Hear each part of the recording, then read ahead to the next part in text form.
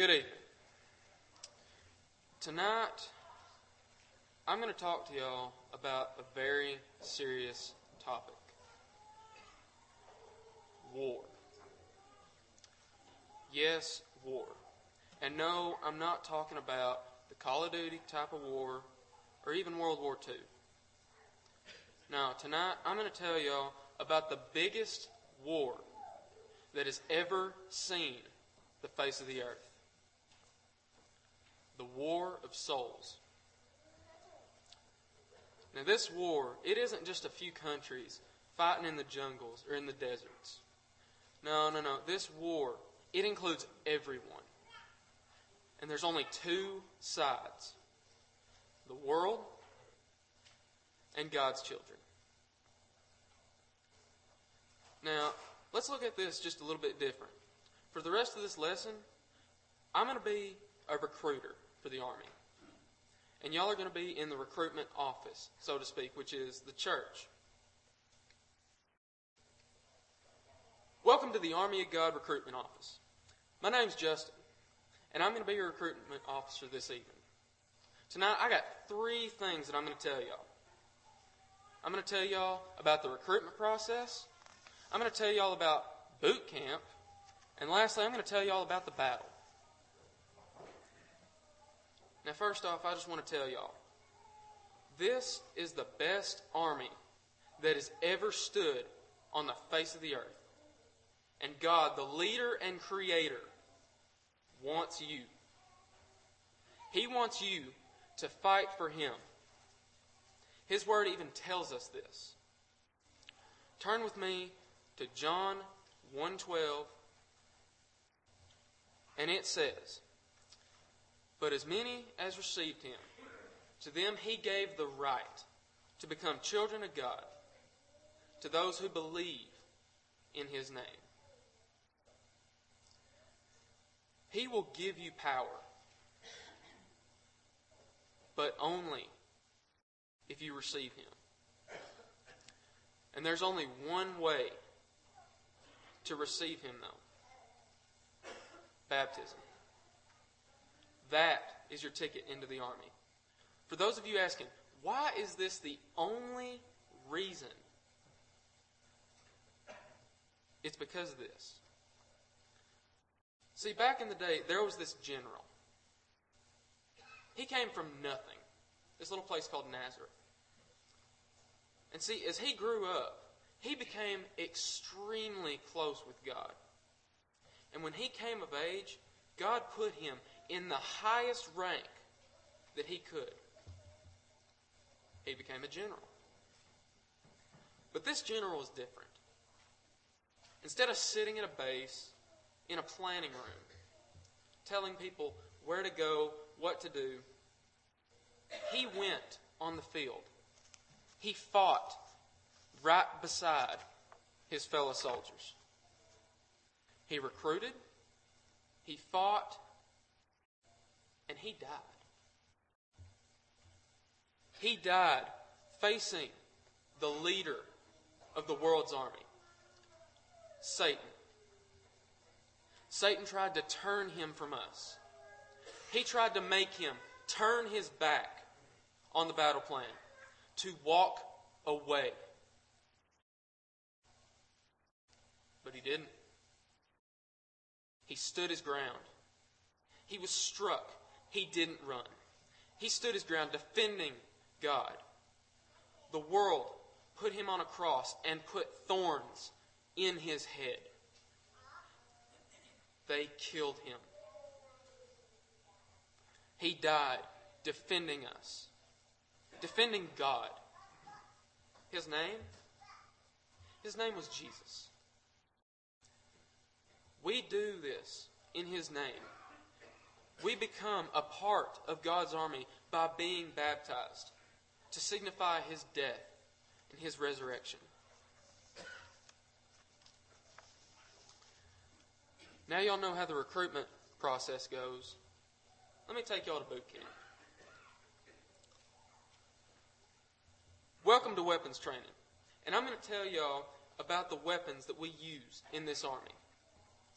First off, the weapons that we use See, we don't use weapons such as guns or grenades.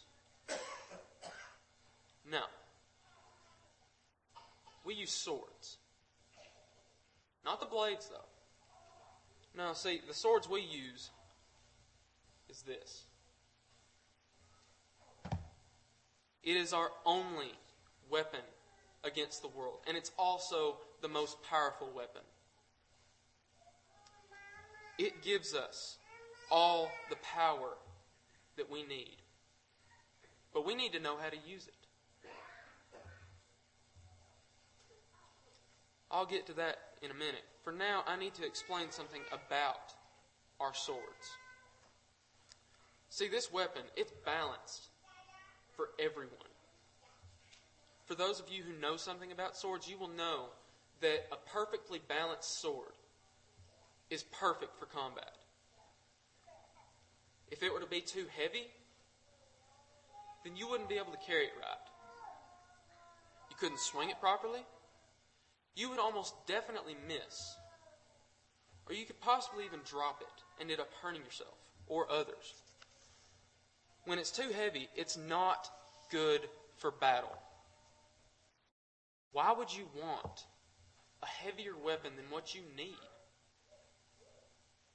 Why would you add to His Word?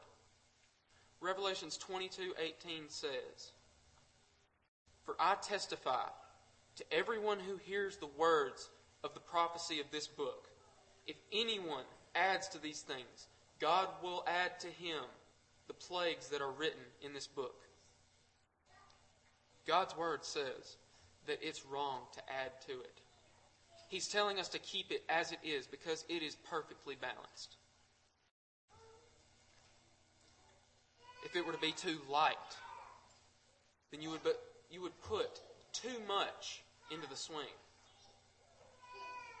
And you could miss. Or hit somewhere that you don't mean to hit. When it's too light, it's not good for battle. Why would you want to have a lighter weapon than what you need? Why would you take away from His Word? Revelations 22:19 says, "And if anyone takes away from the words of this book of this prophecy, God shall take away his part from the book of life, from the holy city, and from the things which are written in this book." See, God's Word says that it's wrong to take away from it. He's telling us to keep it as it is because it is perfectly balanced.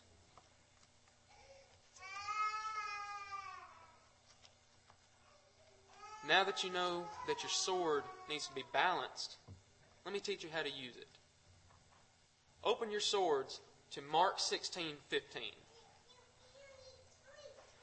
And it says, "And He said to them, Go into all the world and preach the gospel to every creature." God has told us to go out and tell His Word. That is how we use our sword. We will not use it forcefully, but we must also not keep it sheathed.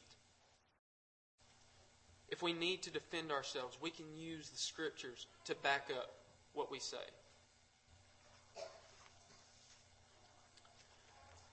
Now that you know how to use your sword, it's about high time that I told you guys what the battle looks like.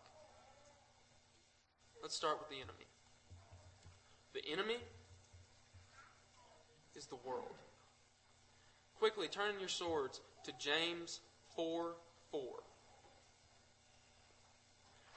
And it says, "Adulterers and adulteresses, do you not know that friendship with the world is enmity with God? Whoever therefore wants to be a friend of the world makes himself an enemy of God." Now, I'm not saying that we need to kill our enemy because that is not our way. But we are in constant battle with the world. They are denying God to live lives of sin. They proceed to live on without the truth, without His Word. And where will this fight be with the enemy? On the battlefield. The battlefield is the world. We will be fighting everywhere. From our backyard to school, at work, when we're shopping, in another town or even another country. The fight is everywhere. And we have to be ready for it. But why? Why do we need to fight? Why don't we just keep to ourselves? I mean, really, why? Why don't we keep to ourselves? Because it's our orders. If that's not enough, then let's look at it another way. Say you saw someone while you were hiking on a trail. They got bit by a snake. Would you simply just keep on walking?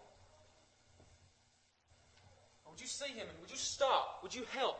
Would you call 911? And if worse came to worst, would you even suck the venom out? Most, if not all of you, would stop and help.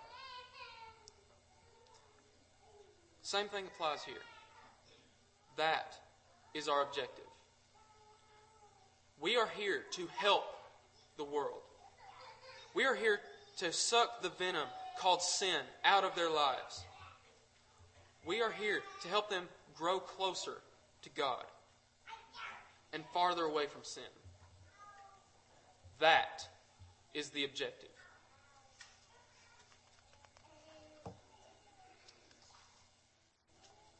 Before I close, I have just one thing that I want to ask y'all. And I want you to really think about this. Are you willing to fight? Are you willing to sign up for God's army? Are you going to pick up your sword and go into the world? Are you going to fight for God? If you wish to sign up, all you need to do is come forward. All you need to do is be baptized and become a New Testament Christian. If you wish to do so, I invite you with open arms as we come and stand and sing.